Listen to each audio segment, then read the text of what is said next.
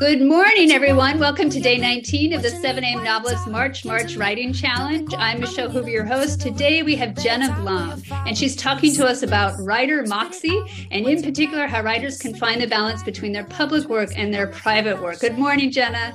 Good morning, Michelle. Thank you so much for having me on 7 a.m. Novelist. Thank you so much for being on. Jenna Blum is the New York Times an internationally best-selling author of novels Those Who Save Us, The Storm Chasers, and The Lost Family, the novella The Lucky One in the collection Grand Central, and the memoir Woodrow on the Bench, about her senior Black lab and what his last 7 months taught her, now in paperback from HarperCollins. Jenna is one of Oprah's top 30 women writers, with her work published in over 20 countries. And she's the co-founder, CEO of the literary social media marketing company, A Mighty Blaze. So Jenna does so much public work and has done so well with her own writing and publishing. So we're really getting this from the experts' mouth. Jenna, how do you do it all? How do you find that balance between the public work that you do and the private work that you're doing?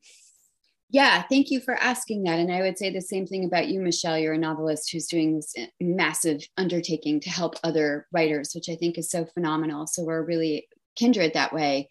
So the first thing that I want to say to people is that they shouldn't beat themselves up about struggling to find this balance. If you are a writer who is lucky enough to have achieved that balance of needing to find, or like achieve that place of needing to find the balance between a public writer life and your private writing life, then you're in a lucky place, right? Like all of us want to get to the space where we can be like, okay, like we have outward facing community and tour and other responsibilities. And then we all need to go sit at home in our yoga pants or our underwear or whatever and wrangle with the imaginary characters. And that balance I find is fluid. And it completely depends on what's happening in my writer life, which sometimes places more demands on me than the public life, and B, the public life, which sometimes places many more demands on me than the writer life. So I tend to think of this, and this is even before I started the Blades with a bunch of other amazing writers, I think of it as crop rotation. So like those of us who are like, career writers, like we know, and like aspiring writers who've been at this a long time, there's, for me, a research phase for a book. There's the writing phase of a book. I tend to separate those things out. Then there's the promotional phase of the book when I'm like, getting ready for a launch and doing all that pre-promotion and being out. And then there's the touring phase, which is actually my favorite part. And the reason I write books in the first place is to go out and meet people, I think, on tour. And so after that, it starts over again. There's a little fallow period during which I feel very purposeless, in which I am actually right now. And then I started over again, and like an idea germinates and I start the research and then the writing. And then, so that's just the writing life part of it. But you can already hear the sort of intersectionality there with, okay, sometimes there's a sort of leaching into the writer soil from the public side. So I could be working on a book and somebody will say, hey, can you do this event for me? Or because I run this amazing organization called A Mighty Blaze that puts writers online to do their events. Like we'll get people saying, can you interview this writer, or can you help with this or whatever. So there's a sort of breaching of that crop rotation schedule. It's tricky. Yeah. But I love calling it crop rotation because crop rotation requires that you let one piece of land lie fallow for a while, or otherwise you destroy it, right? Mm-hmm. You have to let it sit, or otherwise it's going to die. So you actually have to leave something empty for a while, unplanted for a while, and move on to another field in order for it to, or you're mixing up different crops within the same. Because a lot of writers might think, well, I'm just going to write. Mm-hmm. And so do you find, which I think every writer should be able to do what they want to do, but how is because the public life is not necessarily just, it's hopefully not, because this I think would slowly kill you, promoting yourself. It's also being a part of the writing community. So how does that in your life, how does that feed your writing? Why do you think that's so important? That's a great question. So yeah, I tend to think of the public life as really being that sort of like Mrs. Maisel, like out on tour thing, which again, I totally love and runs on a completely different battery from Yeah. my writing life. Like they're opposite ends of the spectrum. One is extremely introverted and one is extremely extroverted. And the writing community, I think, is the happy medium Yeah. between those two things. And it sort of represents writer sanity for me. So for about 20 years, like you and I are both Grub Street veterans, and I started teaching at Grub like 24 years ago, teaching short fiction, but I shortly morphed into a novel workshop that was just then called like novel, because there was like a fiction class, poetry class, and then there was like my novel class. And now it's a workshop that people have been jumping in and out of for 20 years. So it's this long-standing, amazing commitment. We take in new people every once in a while, but mostly it's like people who are publishing a book. And so they jump out and then they come back to start the next book, you know, so that crop rotation pattern shows up very much in this workshop. That workshop, which is like a once a week, 3-hour workshop where we sit around and we talk about somebody's cherished work and how to make it better, is to continue with my farming metaphor.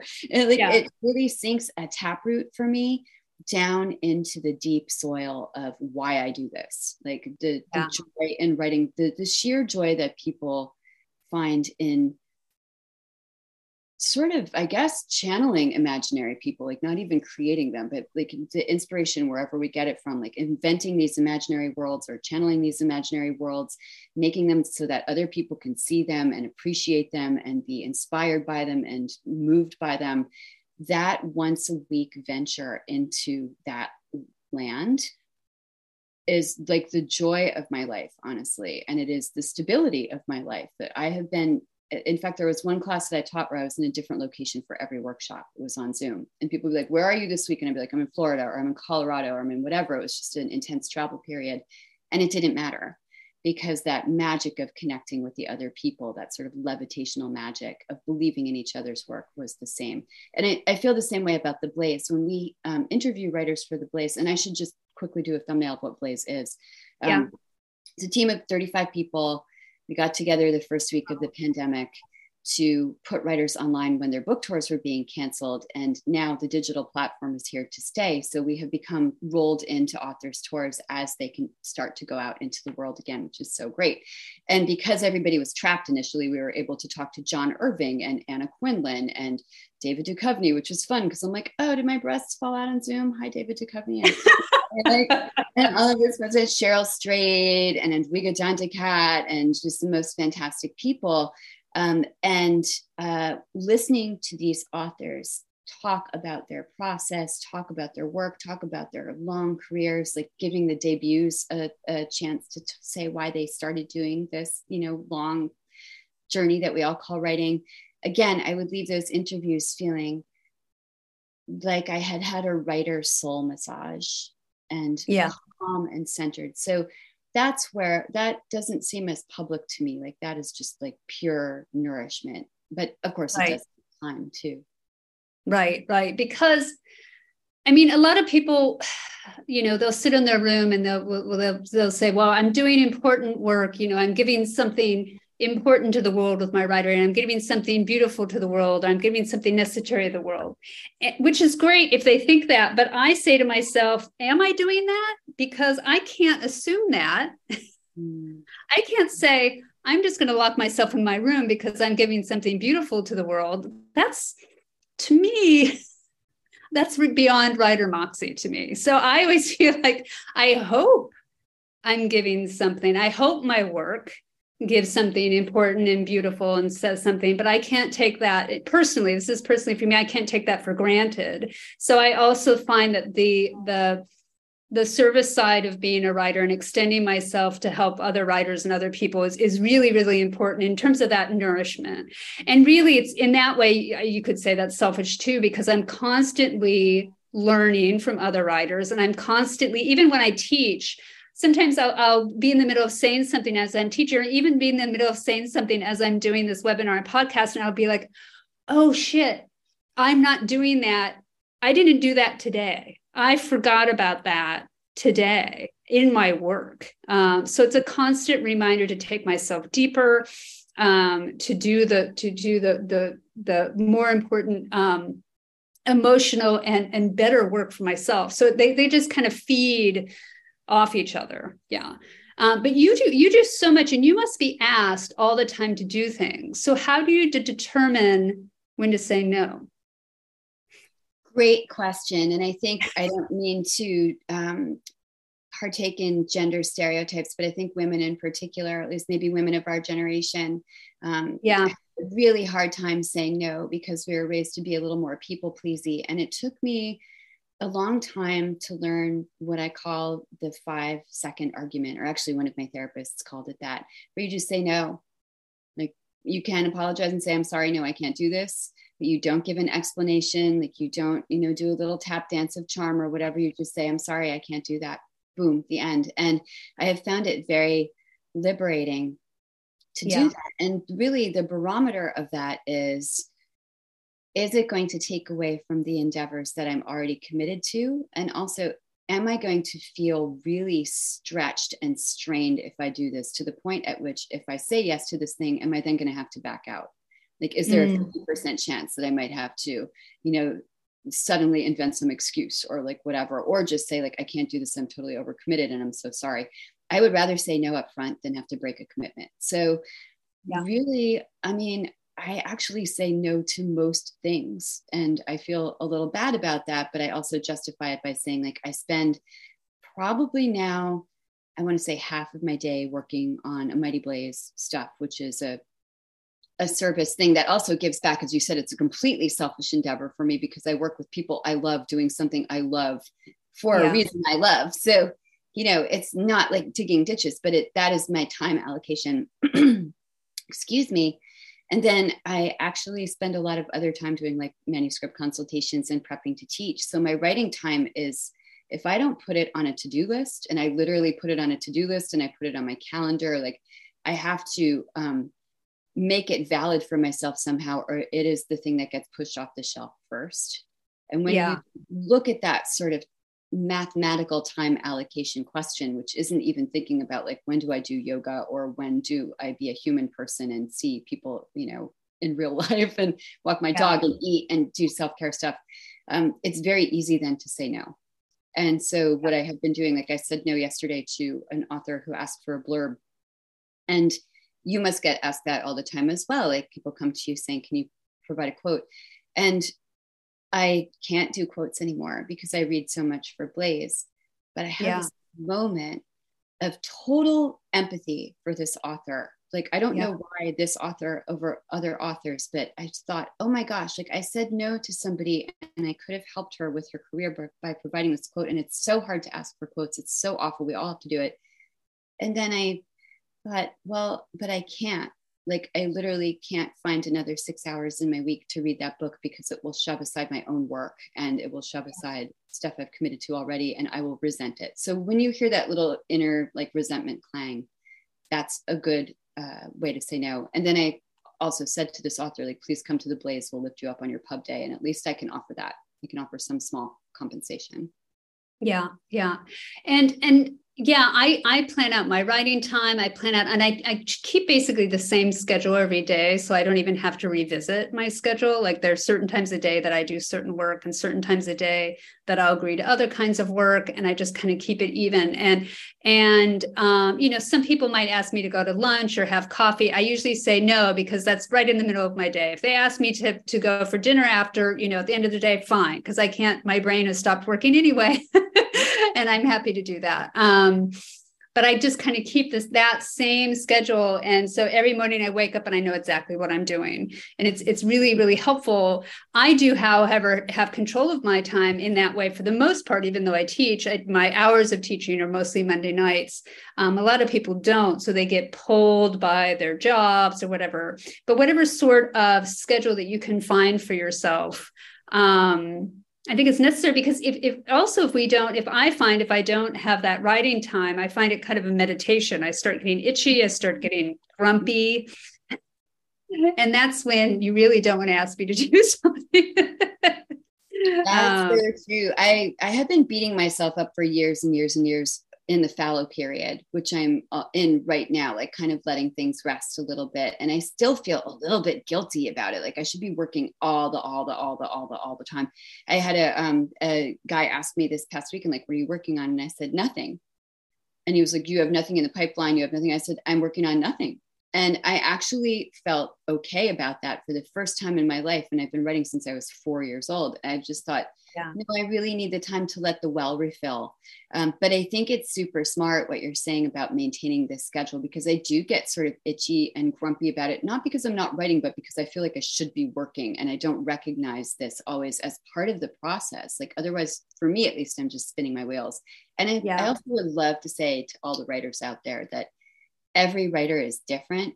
Yeah. And part of the magic for me in having conversations like this with you, Michelle, and other writers is that we discover these commonalities where I'm like, oh yes, that's totally right. I totally get itchy. And it's so smart to set aside time to write every day, even if it's 10 minutes, like sit there and do your writer meditation or write a poem. Like all I can write right now are poems. I don't even write poems. Like I actually write my own poetry, but it's like, that's all I'm capable of doing right now while I'm fallowing.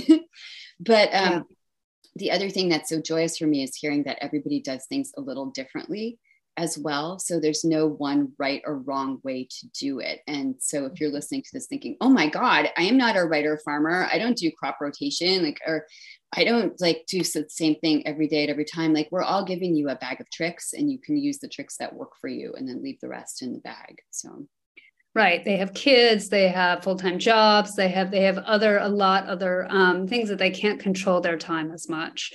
And that, getting your writing done, it can be a big privilege to find time every day to work on your own work. But I actually think you're not working on it. I think you are working on something because you're doing those poems. I mean, to me, that is still, you're still visiting that imaginative place that's carrying you from one thing to the next. And that's still feeding that creative part of you.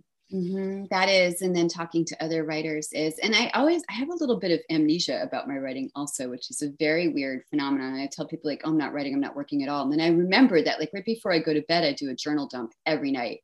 Like I sit in bed with my dog and I write for an hour, which is why I'm always up so late. I'm like, oh my God, it's like 2:00. I didn't know I was going to write that much. And again, I tend to beat myself up for it because it's not fiction, it's not sculpted, it's not planned, it's not whatever, but it is sinking a taproot down to connect with that most essential part. So I think however you are finding time in your writing life to make it a regular habit, like I don't sleep without journaling. And if you find a couple of minutes every day, even to, as you said, like I sort of meditate about writing sometimes and ask like, what is the next thing that is coming, and just give myself that space. I should also say that on the flip side of all this like lovely woo-woo poetry, journal, meditation, like ching, when I do have a project, I am sort of a martinet about it. Like I have a dry erase calendar in my study and I will actually calendarize, which is a word my agent made up. And it's so clever. She said to me one day, she's like, Jenna, she's French. She's like, Jenna, you should be calendarizing your writing in the same way that you calendarize, I don't know, your teaching or your speaking, because it is valid. You are a writer. This is what you do. She's totally right. So when I'm working on a book, I do an outline. I break it down into as many scenes and chapters as I can see in my headlights, a lot of question marks in there. And then I literally map it to a dry erase calendar. So I know what scene I'm working on each day. And I do build in a couple of days every week to like be a person and go to the dentist and get the car fixed or like, do see some friends or whatever. But I really do stick to that schedule. And especially when I'm revising my drafts, I am very locked down and very focused. So a lot of my sort of letting the well refill stuff now is also accumulating energy for that time when you're like planting and tending, then harvesting and, doing all of the things that actually get the books made. Yeah. I do that too. I'm very much a planner like that. I like to schedule everything out. So I create a plan that I know is going to be challenging for me, but also doable. And then I will let myself revisit it if I fall short in this way, or if I thought I was going to have this many chapters and suddenly I have 5 more chapters because I've made some discovery in the process. And that's okay too. I think you can allow yourself to again, the schedule is kind of a work in progress too, in my mind. So you can kind of move off that, but it's nice to have something there. It's nice to have a road or a plan there that you can move off from, just to kind of keep in mind, like, just to have a goal. I would like to finish the book by X, or I'd like to, and this is how I can accomplish that without feeling like it's this gargantuan thing. If you break it apart in its pieces like that, it feels to me more manageable.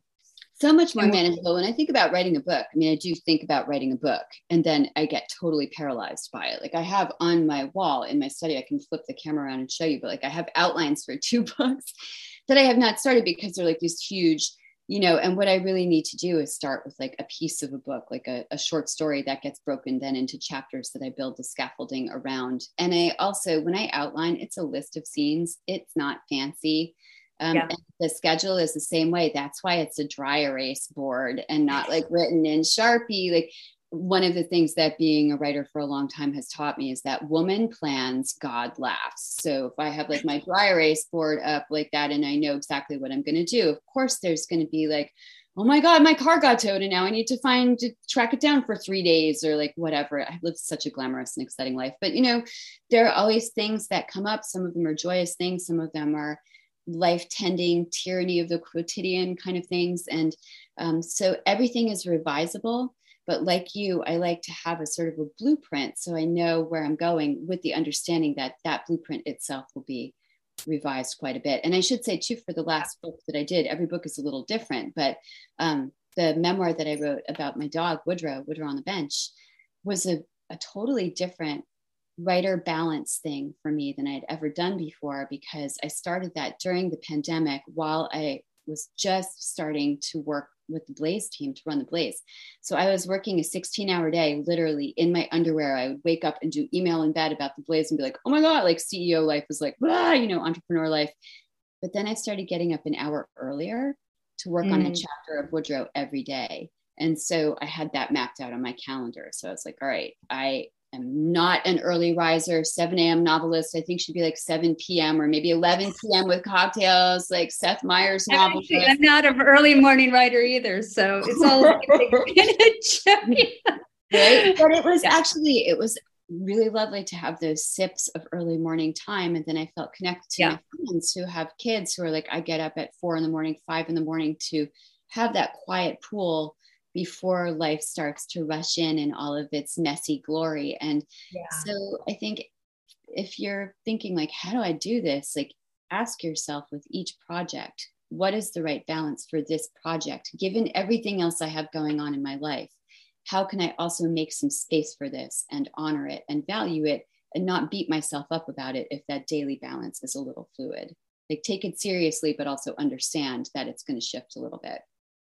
And don't try to keep in step with the writers around you, because that is you will fall apart if you try to do that. Okay, so we actually, Jenna and I talked about like making t-shirts that said writer Moxie on them. So if a listener, and I'm like, I don't have time to make a t-shirt and I have no actual, visual artist skills at all. So if a listener wants to do that for us and shoot it my way, I would love to see it. What is writer Moxie? I don't know, Michelle. I was thinking about it. I've been thinking about it ever since we came up with the idea of me talking about it. I'm like, that sounds great. I also want a t-shirt. But then I was thinking like, what does that even mean? And I think I just wrote a character for a podcast script who turned out to be my favorite character. She's a saucy chambermaid who works in the Boston Fairmont Copley in 1943. And her name is Moxie Di Lorenza. And she is the one who tells it like it is. And she is really saucy. And she says things like, look, Toots, you got yourself in a real pickle. And I don't envy you having to make this decision. Like, how did you even do this? Jesus, please us. Right. So, and I think of her as sort of like the living embodiment of Moxie. And I think what that means is maybe equal parts like grit, charm, and like flirt. I don't know, maybe charm and flirt are the same thing, but I think of it as just like, which all could be rolled into like chutzpah, maybe, like a certain amount of writer grit and like a little bit of bravado at the same time. And I love that term so much. And when I was thinking about applying it to writing life, like how does that work? For public speaking, which is again what I consider to be my writer public face, like I try to be writer Moxie, like you're going to go out in the world and be like, I'm normally in my yoga pants and dressed only from the waist up, but now here I am and I have a microphone and I need to convince you that what I'm doing is like worthy and awesome and great and you should read this book, like that's some Moxie, because you're telling people, please take time out from your life to read my imaginary people and love them. And so there's like a sort of a P.T. Barnum-esque, like, meets Mrs. Maisel quality that I think of as Moxie.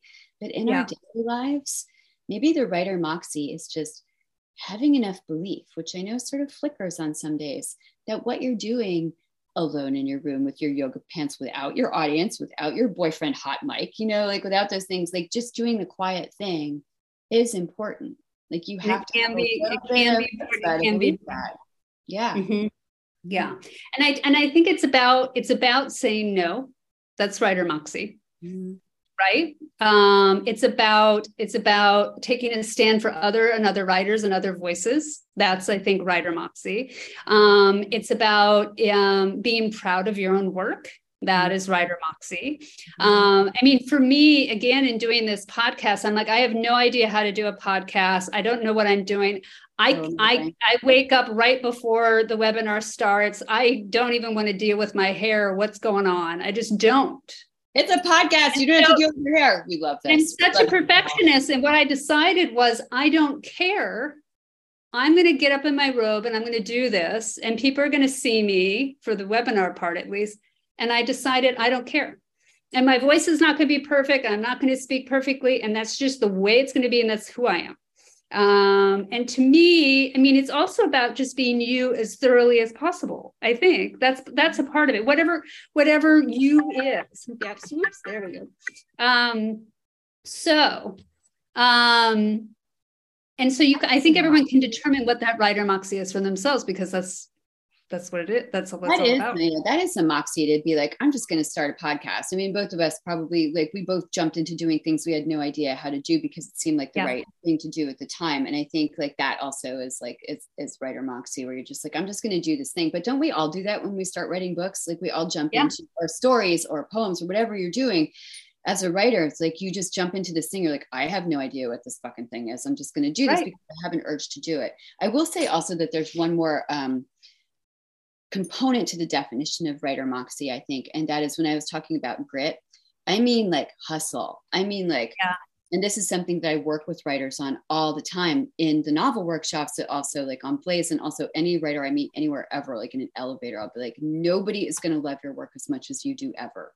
Maybe if you're lucky. Like I have seen some of my novelists this week get these Kirkus reviews where I'm like, okay, never mind. The Kirkus people love your books more than you do. Even amazing. But, usually you're the one who has to get out into the world and really promote your work. And you have to then believe in it enough to do that. And you have to love it enough to do that. And also not hide your light under a bushel. Like, you need to be a stage parent for that book, because even when you have a traditional publisher, you have a publicist who loves you, which happens so often, or an agent who loves you, who again happens so often. Like, once you get to that place, you're still going to be the person who is going to advocate most for your own work. And you have to figure out a way to do that, not only in a way that feels good to you, but in a way that you do it all the time and you're willing to do whatever it takes. Like with my first book, I was kind of like busking in the subway with it, which was really hard because it's about a German woman during World War II. So not very catchy tune, but I'd be like, who wants to read this book about World War II? And like putting business cards under people's windshield wipers and on Starbucks bulletin boards. And then I started going to book clubs, and I went to 800 book clubs in the Boston area alone for that book. And the day before GPS, like when I had like MapQuest print out directions, and was going to 3 book clubs a day. And that is a joy. And that is what I'm talking about. Like, you have to be able, within whatever the other bounties of your life afford you, your job or your children, your health, but you have to really like get excited about hustling for your book. That is some serious Moxie. It takes guts and it takes energy, and you better do it. Because I love the idea of being a stage parent to your book.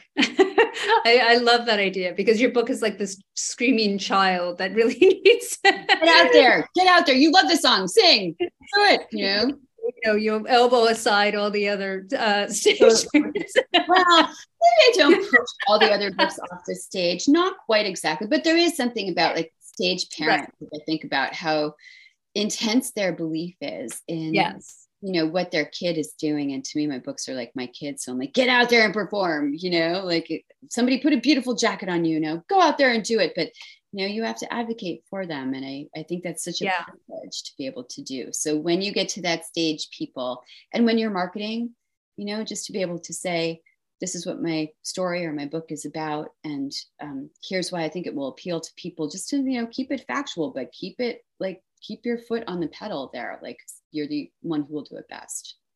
I love it. I love it. And I think, when you're putting yourself out there, if you're going to book clubs, if you're doing talks, whatever sort of marketing you're doing, you can find the avenue that gives you energy. Yes.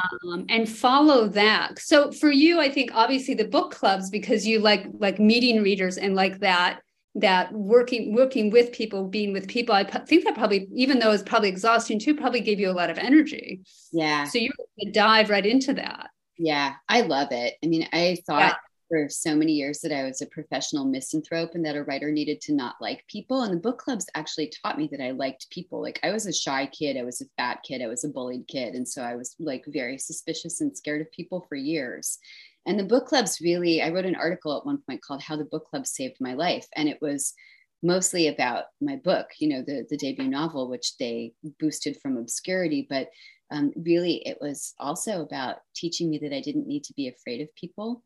And so now my favorite thing to do is to walk into a room of like 200, like the bigger crowd, the better, honestly, and just be like, hey, we're all here to talk about books. It's so great. So I love that. But for the, 2.5 years that we couldn't do that when the pandemic was really raging. And I watched, as everybody else did, as my events were canceled. Social media was for me a very good stopgap. I have a very robust community on social media and try to engage as much as possible there. And then the Blaze too. So whatever you feel comfortable with as a writer, when I talk to writers about social media, it's the same advice. Like, what is it that gets you excited? What can you do to advocate for your work in a way that does not feel onerous, that in fact feels like a joyous connection? And we have so many avenues to do that now, so many channels. So it could be in person, it could be getting in a hot air balloon, it could be book talk, it could be, whatever you can think of, you can do it. Yeah. Excellent. So if any of you don't actually know about A Mighty Blaze, I think you probably already do, but if you don't, make sure you do a search for it to see what Jenna and a bunch of other writers, Jane Roper, Rachel Barenbaum, so many other writers I know are working hard to make that happen. And it is its own fire. It's fantastic. So I would look for that. Thank you so much for doing that, Jenna. So we're going to have to end. By the way, you can find our full March Writing Challenge schedule on our Substack page at 7amnovelist.substack.com. You can subscribe there for updates. And if you want to join our daily webinars in March, email me at 7amnovelist@substack.com. You could also find the podcast version of these webinars on Spotify, Apple, and other podcast platforms. And if you really like what we're doing, it would be fabulous if you could follow, rate, and review our podcast so that other people could find us. So, Jenna, are you going to be able to get some writing done today? I am. I think I'm going to sit for 10 minutes. Well, obviously I'm going to journal before I go to bed and do my huge journal dump about my very exciting and glamorous life and Moxie and so on. But I think that, honestly, you can't see this if you're listening to the podcast, but I have a journal. I write by hand with a Sharpie, and I'm going to sit with my glasses on and just, noodle around a little bit and say, what do I want to write today? And you can always find 10 minutes. I don't care who you are, you can find 10 minutes to do this for yourself. So I will take that 10 minutes. And I hope you do too, Michelle, for all the good that you do for other people. This amazing podcast. Thank you so much. All right, everybody, we're going to have to take a break. Jenna, you're fabulous. I need to get everyone back to their writing chair. So have a fabulous writing day.